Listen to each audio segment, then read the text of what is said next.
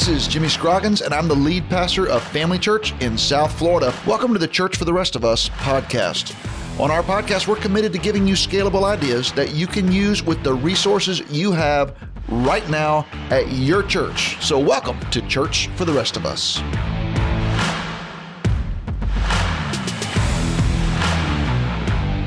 Hey, welcome back, everybody, to Church for the Rest of Us podcast. Jimmy Scroggins here with my co-host Leslie Bennett, high atop the office tower in downtown West Palm Beach. And we're really enjoying the series of conversations about the neighborhood church that we've been having. The last episode, we talked to our friend Ed Stetzer, one of the premier thinkers, researchers, and practitioners of neighborhood church.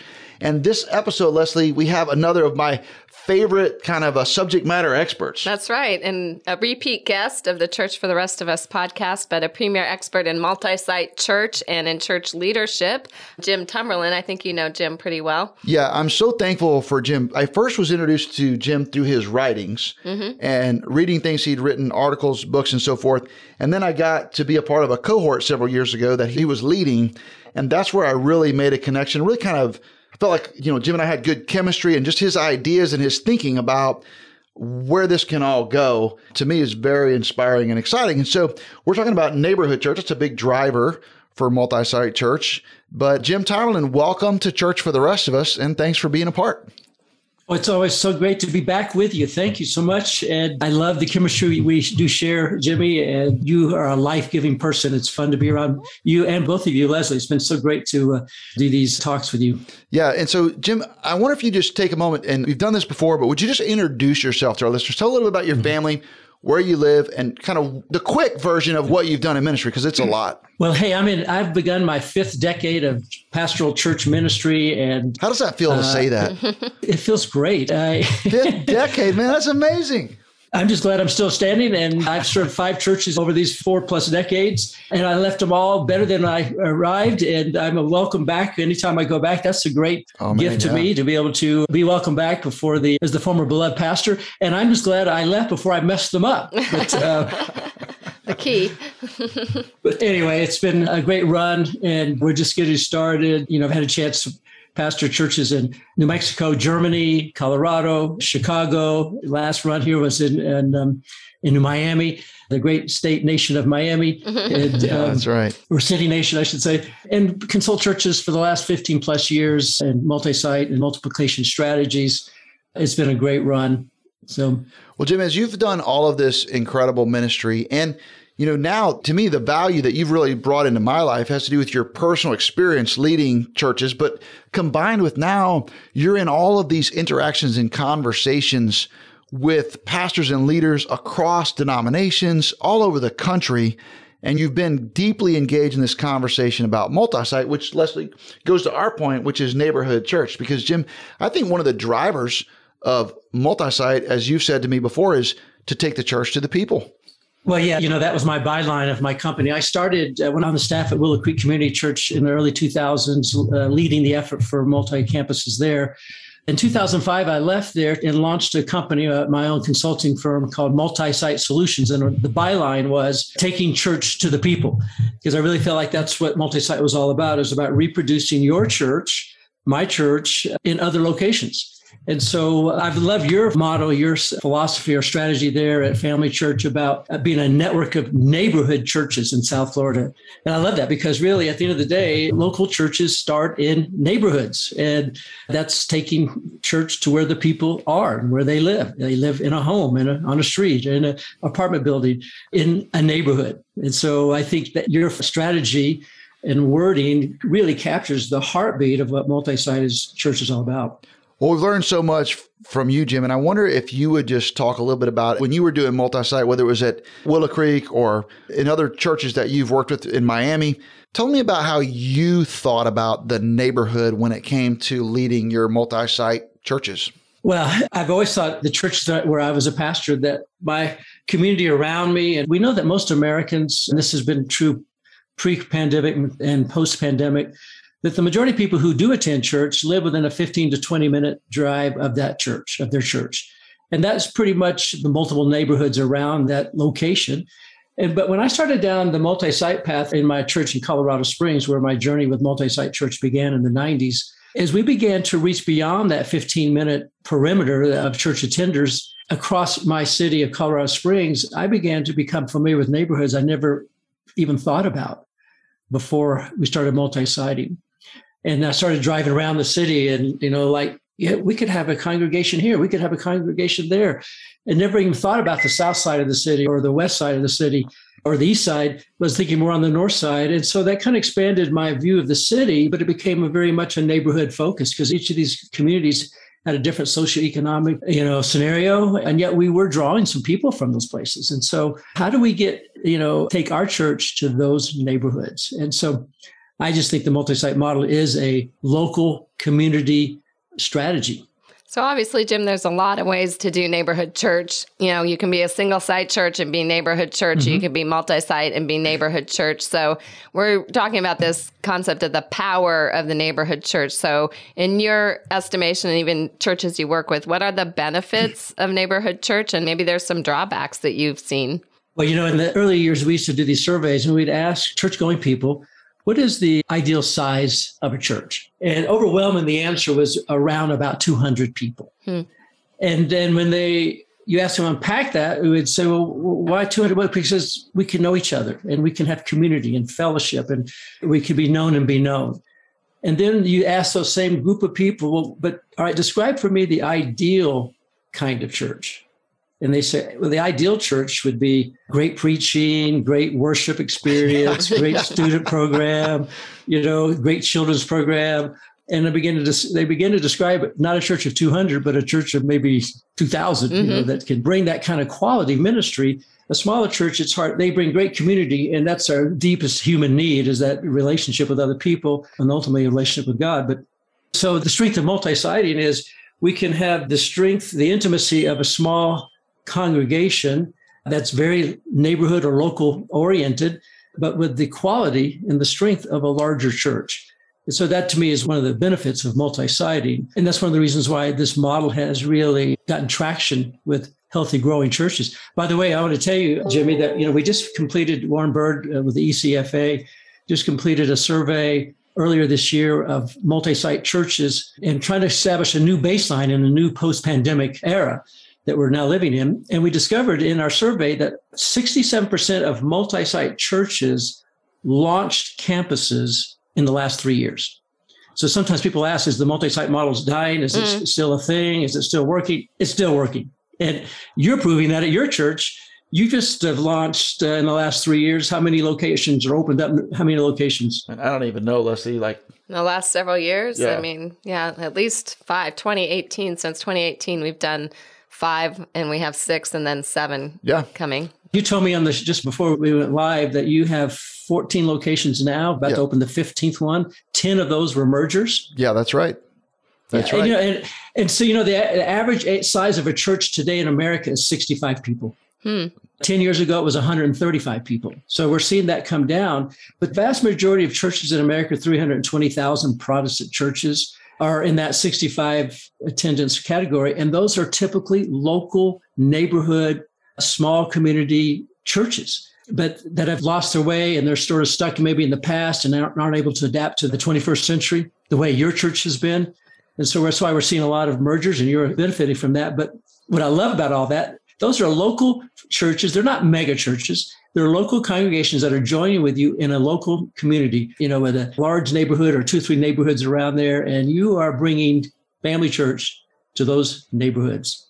Yeah. And you're on the cutting edge of this. I'm interested in your perspective, Jim, as a consultant, because I know you work with the Unstuck group. So, some of these churches that do need help because they're struggling, you might come in with your group and help them. And we get to the place where they have lost touch with the neighborhood. So is there anything that you say to churches who are struggling on how they can re-engage their neighborhood and refocus on their neighborhood? Well, Leslie, it's a great question. Yeah, we do spend a lot of time on that. And I would say about 80% of the churches in America are stuck or struggling in decline. 25% are clearly on life support or life preservation mode. About 60% are stuck, and about 20%, churches like yours, are healthy and growing. And we're seeing in this new day, they're not slowing down.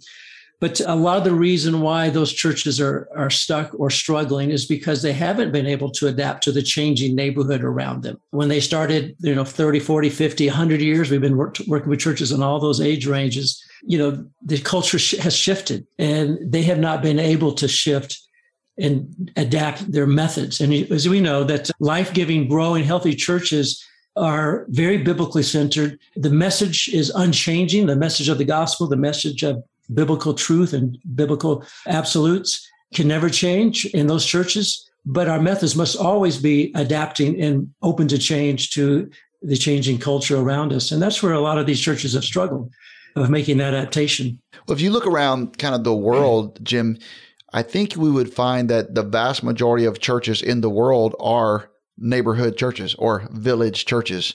And what do you think we can learn from that, from the global church or from the church history, maybe even from the Bible, about the incarnational impact of a neighborhood church?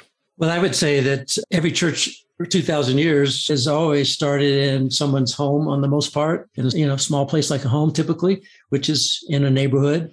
I mean, we see that from Acts 2, the first church of our era, of the church era, was a church that met in houses all across Jerusalem. And actually became the first mega church as well, with several thousand people, but they were meeting in homes, in local neighborhoods. The first network of neighborhood churches. There you go. And I like to say it was the first multi-site church because, the concept of multi-site is one church, many locations, a centralized leadership, governance. We had that in the Apostle Paul, or James, I should say, the brother of Jesus, and Peter and the early apostles were kind of that central leadership team. And yet they were meeting many locations. And so we see all those kind of elements right there. But even as the faith grew in that first century, it spread across the Roman Empire.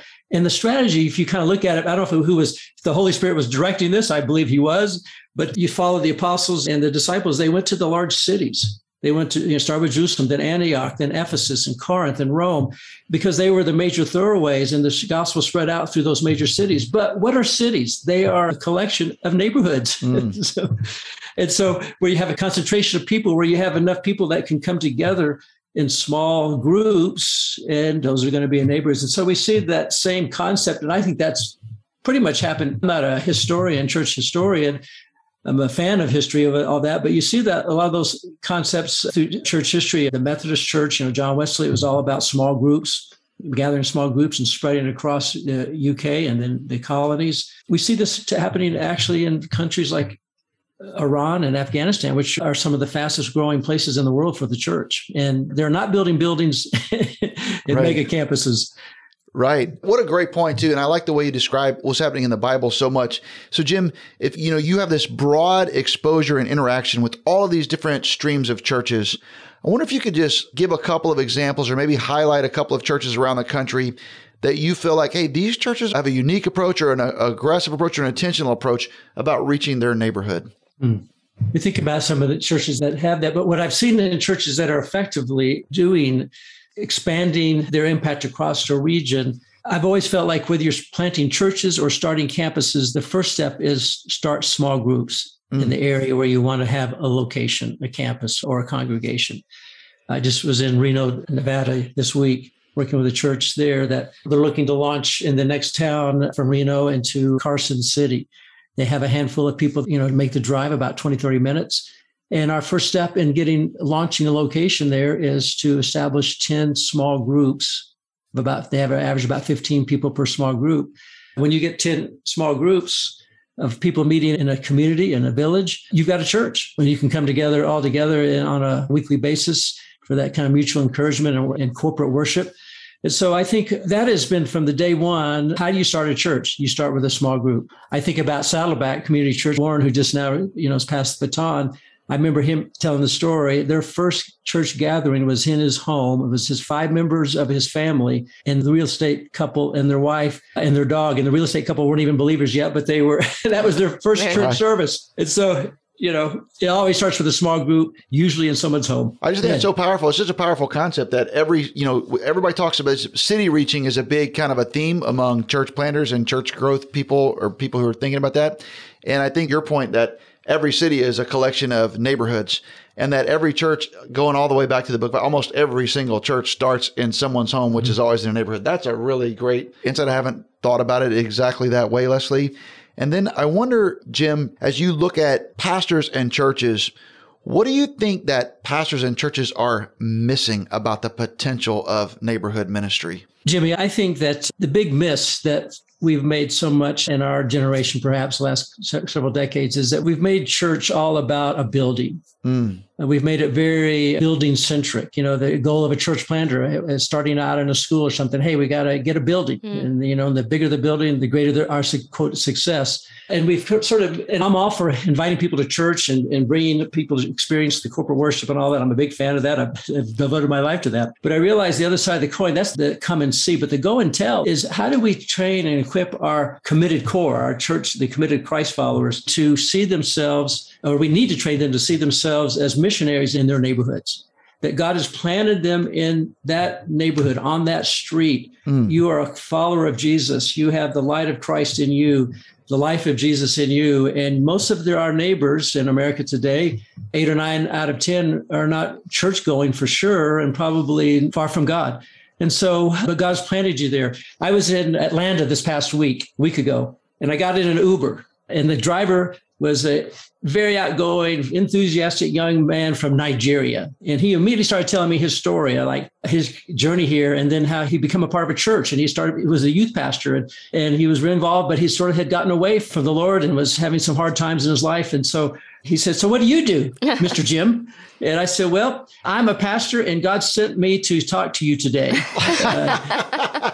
I am your messenger from God to say, hey, to be encouraged and to follow Jesus and to put him back first in your life." And we ended up praying together at the end of our ride. And I we took a picture together. I directed him to a local church there in Atlanta that I, recommended him to go see. And we've been corresponding. All I'm saying is that God planted me in that person's life for that moment. That was just a passing, drive, an Uber. But I'm in my neighborhood every day with people. And by the way, this Saturday, our new neighbors that moved in a few months ago, we're having them over for dinner. They're from Pakistan. That's exciting. Our first conversation was when we were out in the yard working together, just there. And I said, "So welcome." He goes, "Ask me, what do you do, Jim?" And I said, "Well, I'm a pastor." And he goes, and then I said, "So what is your faith background?" He says, "Well, I'm Muslim." And I said, "Welcome. We're glad you're here in the neighborhood."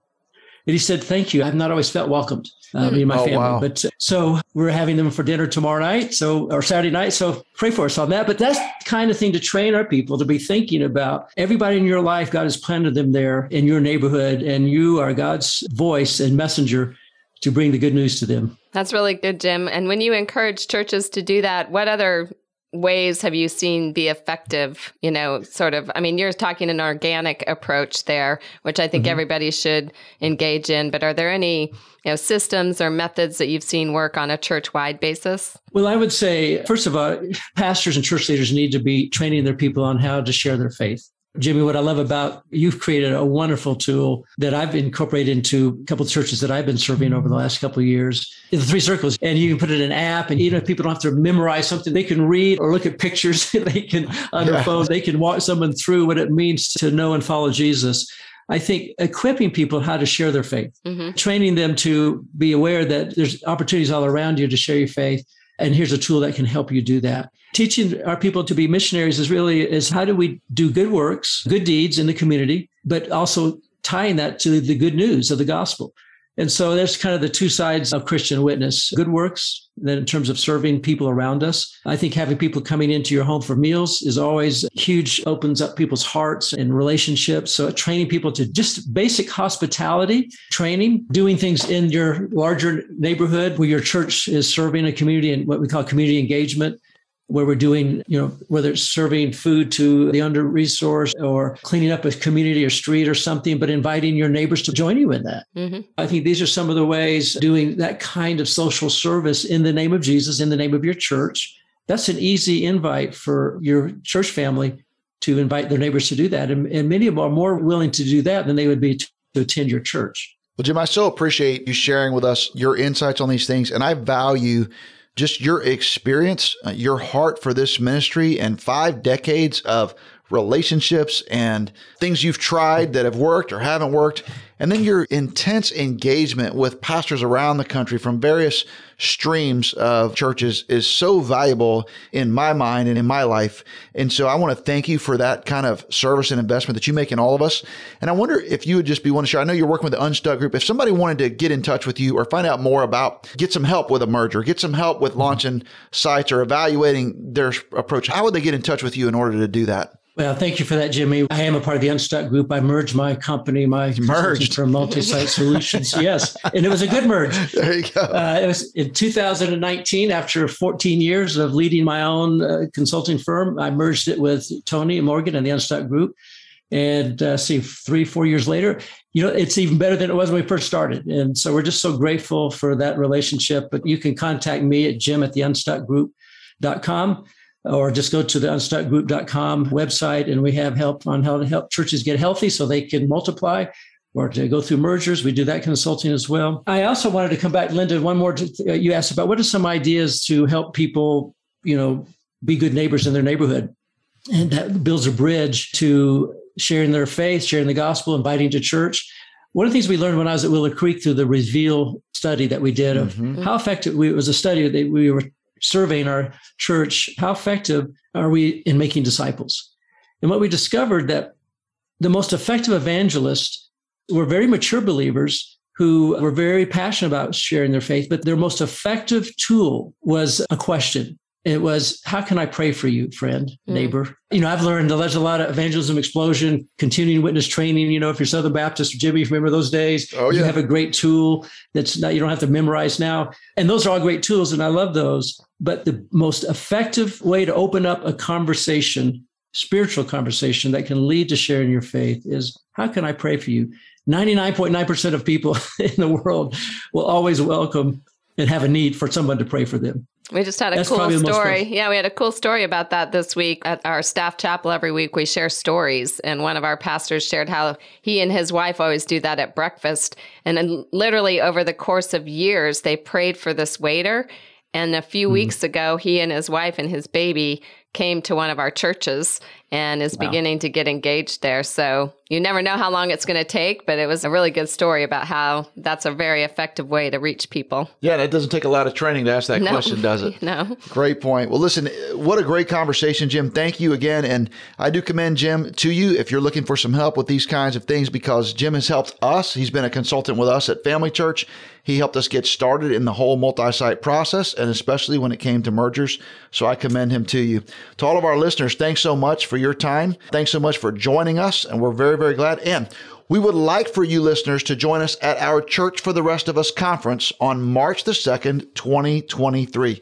There is no better time to come to sunny South Florida than in March. And we're going to have so much fun. We're going to learn from each other. There's no green rooms. You can hang out with everybody, talk to everybody.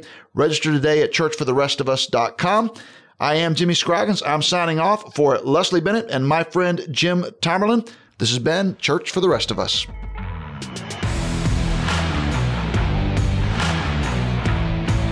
Thank you so much for joining us on today's podcast. I'd love for you to check out FamilyChurchNetwork.com to chime in on our blog, or follow me on Twitter at Jimmy Scroggins. We want to connect with you and learn from you because we're in this together. We're all learning from each other. We are Church for the Rest of Us.